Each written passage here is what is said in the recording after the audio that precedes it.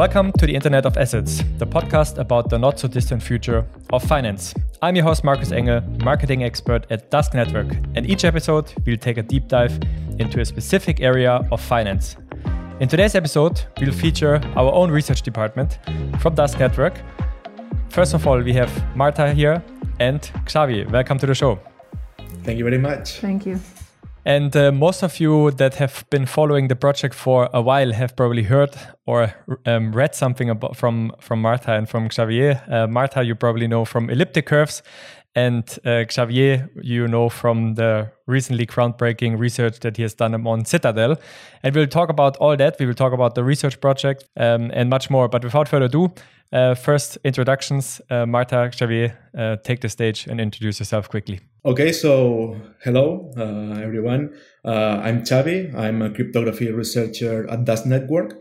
And my main focus when working there is zero-knowledge proofs. And actually, more specifically, working on how protocols can use zero-knowledge proofs for providing more privacy to users in the context of blockchain, but also Internet of Things, peer-to-peer communications, and so on. And that's more or less what I'm working on.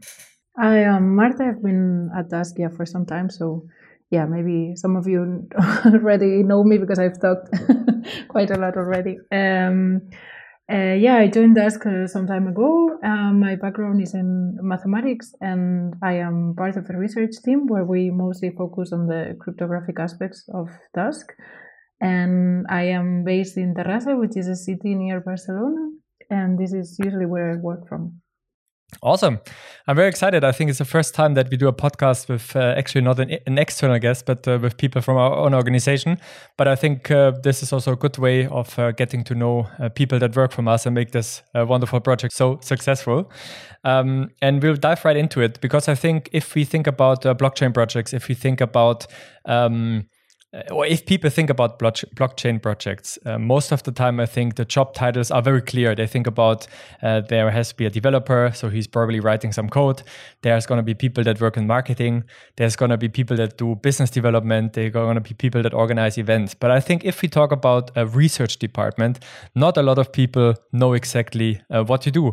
And question to you, Marta, is that something that you can explain a little bit more about the role of research within Dusk and also how it contributes of us having cutting-edge technology? Yeah, you're right that I've been asked very often what is it that we do. And well, to me it's pretty clear, but I guess I don't make it clear to other people because I keep getting this question.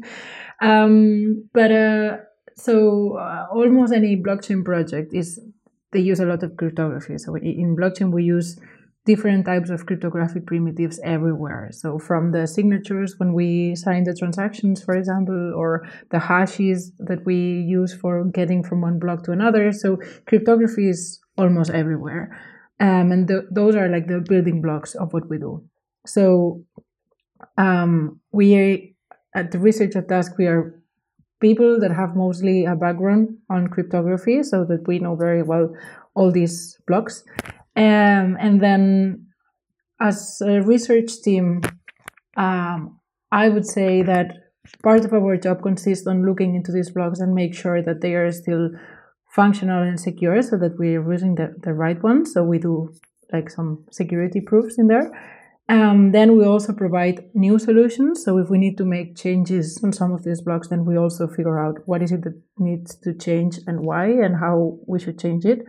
And we also build new solutions for new use cases that every day come in. So if I can use an analogy, I would say that this is similar to if you want to build a building, you need an architect. So you go and you say, hey, I need to build a house. We are this amount of people. We like this, we like that. This is our wish list. And then the architect goes home and he needs to think of a project and develop that. And for that, he needs to know the materials, so he has some expertise on that. So he does not really start from scratch.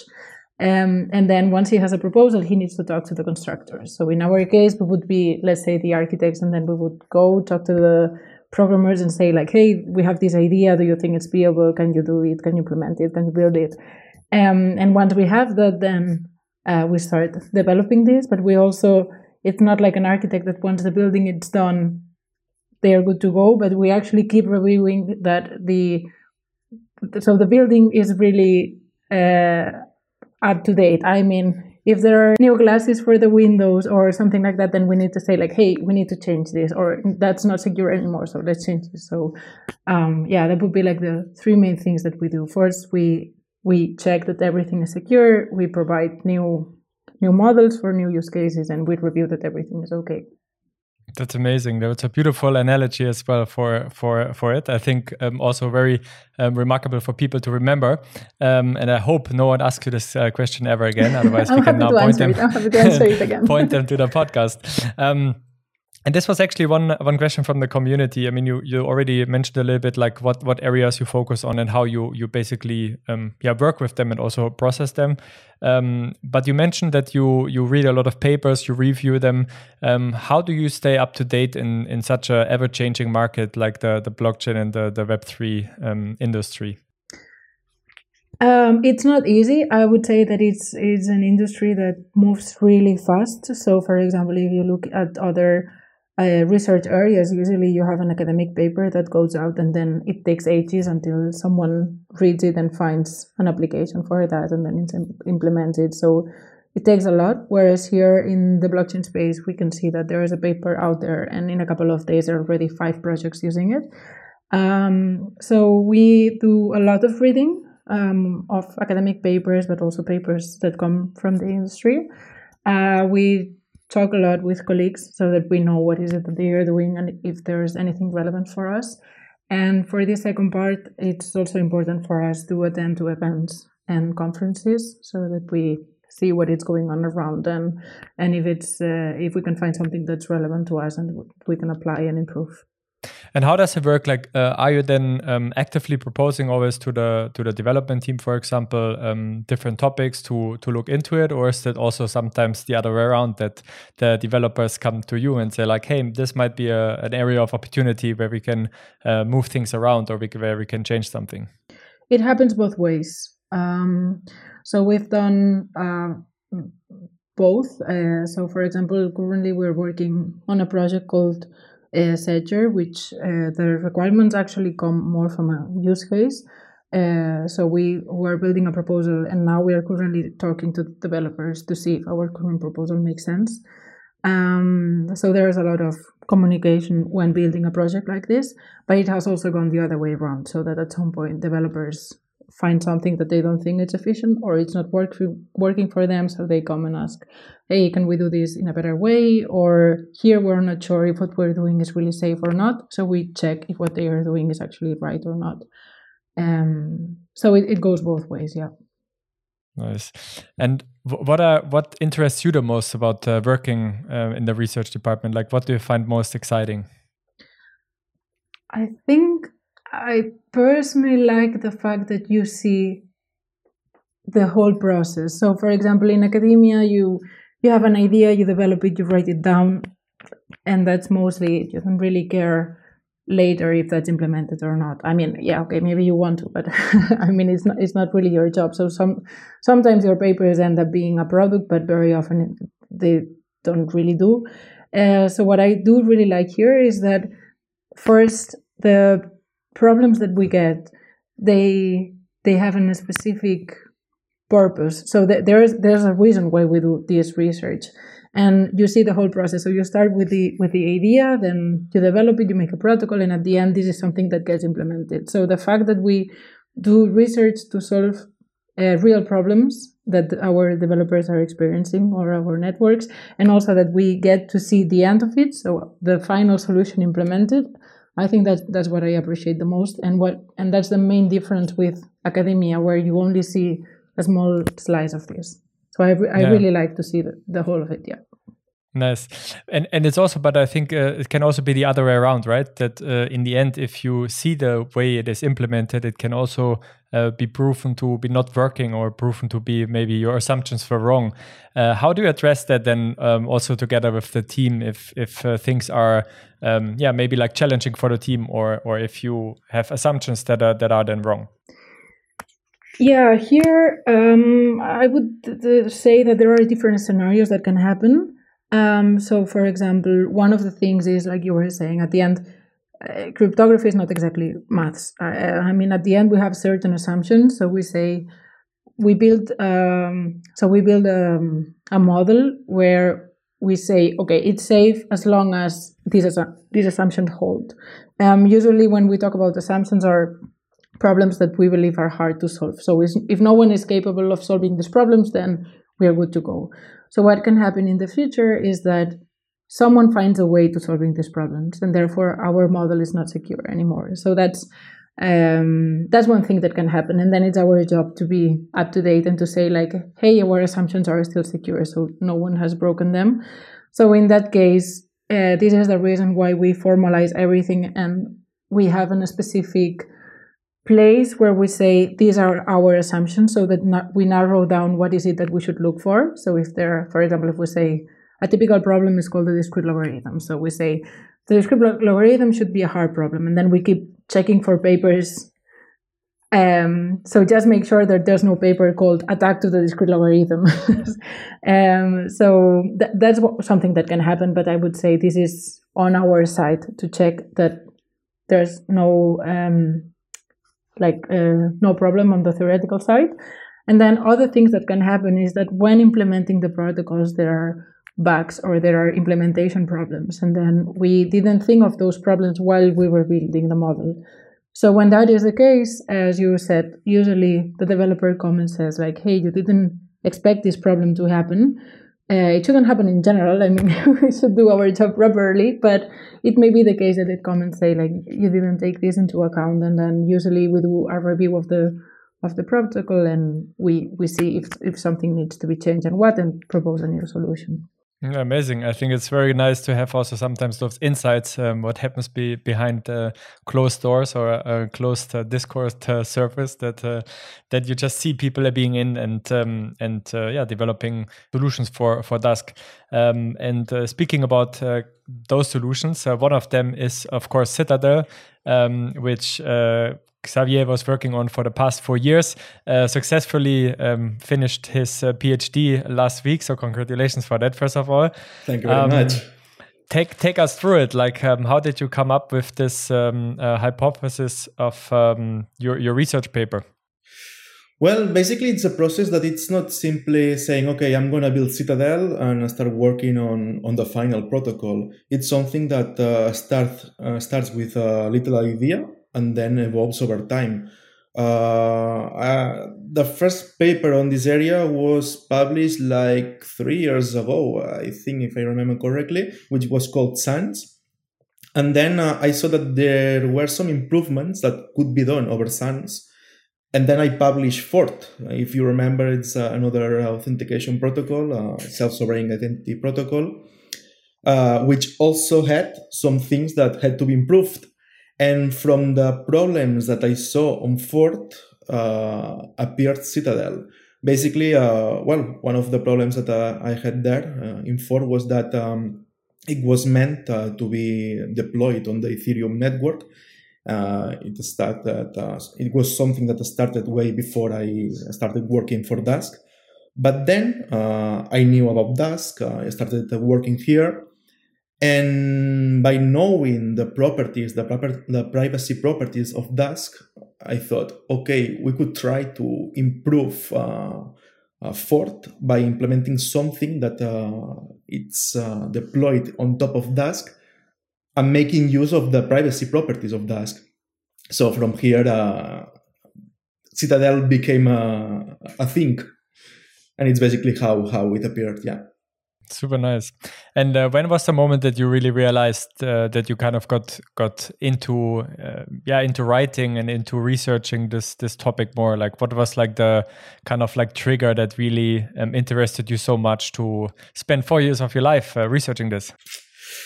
Well, everything started when I did my master's degree on cybersecurity. I love cybersecurity since a lot of years ago. But then during the master's, I took a subject which was called advanced cryptography. And it was the first time that I started to work on cryptography. And I started with advanced cryptography. And I liked it so much that I started doing more research on that area. I started to know about zero knowledge proofs. They seem to me a very interesting cryptographic primitive. So the rest is what happened. I started the PhD on this kind of problems that I want to solve, how to empower users with more privacy. And 4 years have passed by very, very fast. And at the end, you succeeded. So that's very, very, very positive. That's the important thing. Exactly. If you could summarize in a few simple sentences, I mean, it's always a little bit difficult spending 4 years of your life researching a lot and someone asking you to make it very simple. But if you would try, could you summarize kind of like the hypothesis and like the problem that Citadel solves? Yeah, basically the problem that we have nowadays is that if we want to use a digital service, like for instance, video streaming subscription or anything that you can imagine, we have no other choice but to trust that the service provider who is offering that service will behave correctly for what concerns the privacy of our data. So I wanted to solve the problem, and to solve it, basically I said, okay, what we have around. I started to research, to check out the state of the art, and I found the term self-sovereign identity, which is basically an approach which defines that a user should be able to manage their sensitive information in a fully transparent manner. And it's basically what I found, that there should be a way to actually create a self-sovereign protocol which complies with a set of properties. For instance, being able to prove in zero knowledge that you know some secret information. For instance, that you have the right to use a service, that you have a license to use a service. Yeah, super interesting.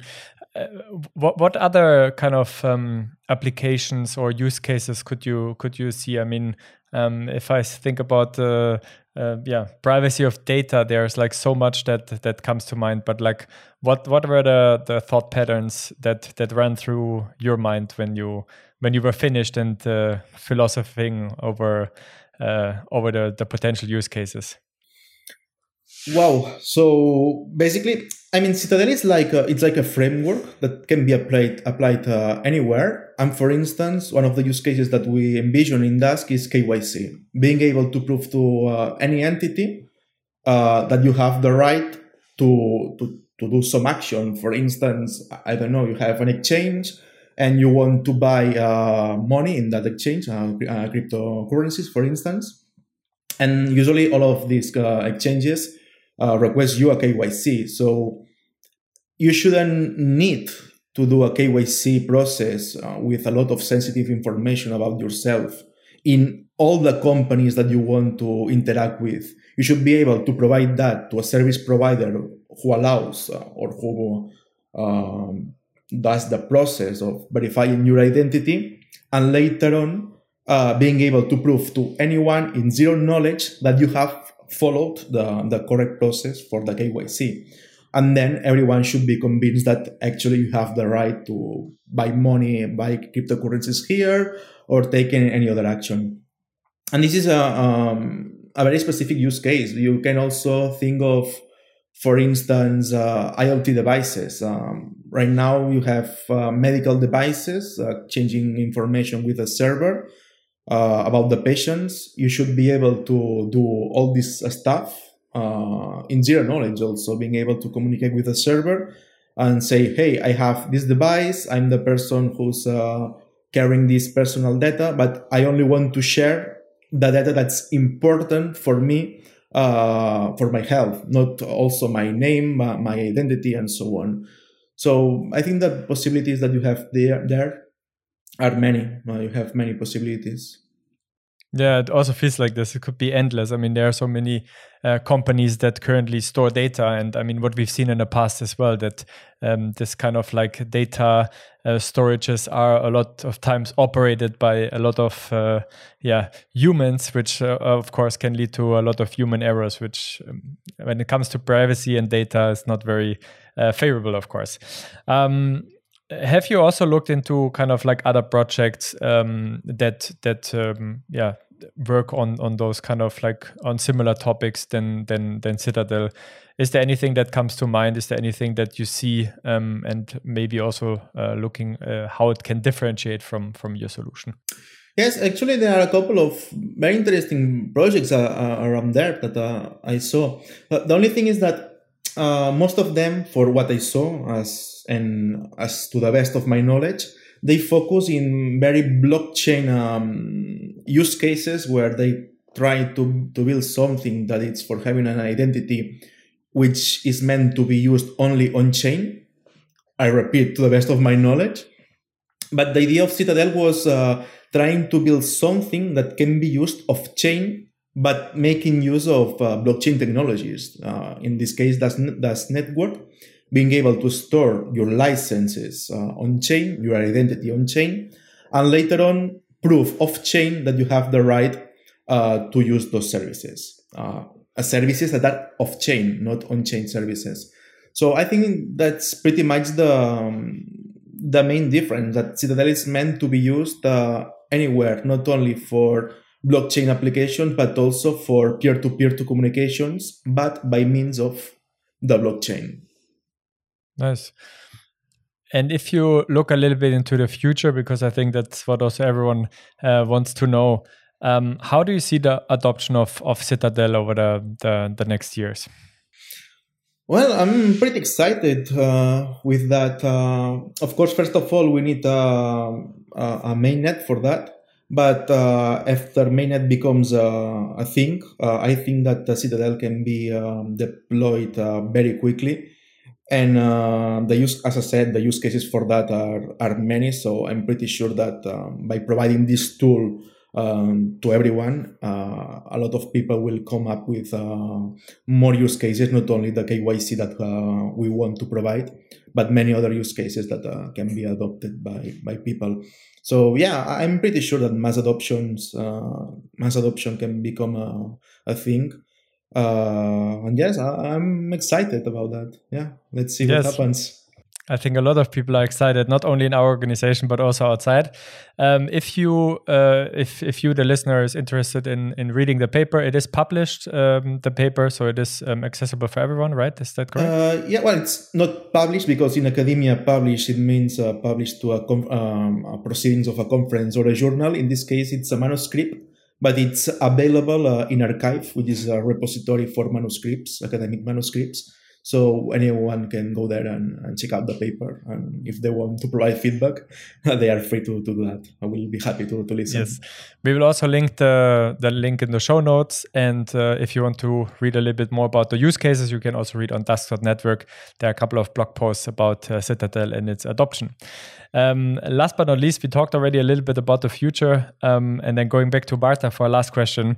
We've talked about research, we've talked about the process, we talked about Citadel as well as one of the best cases that we have developed internally with the help of Xavier, of course, pushing through.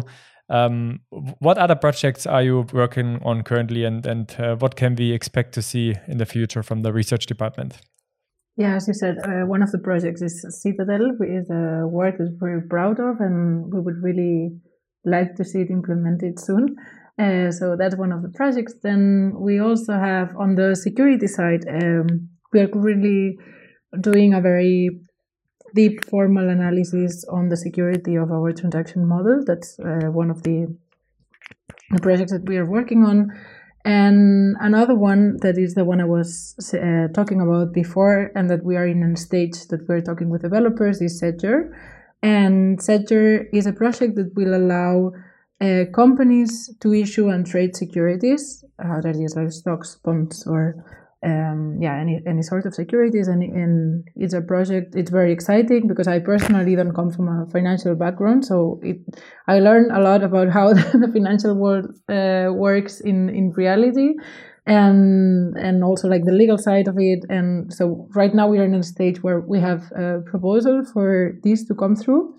as I said, we're discussing it with the developers, and probably we will have a proof of concept of it very soon, and we will iterate over that. So that's a project that we're really, really excited about as well.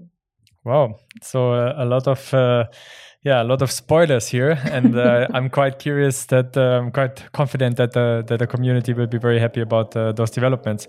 To sum up, I think it was an amazing conversation to get to know the research department at Dusk. We talked about the architects basically of Dusk behind the developers, the research team. We talked about the CITADEL and its implications, its adoption, and the future use cases. And of course, we talked about Zedger as well. So I think there are many exciting things coming up from the research department, from Dusk itself. Thank you so much for joining today, Marta and Xavier. It was a pleasure having you here. My name is Marcus, and this was the Internet of Assets, the podcast about the not-so-distant future of finance. Thanks for listening.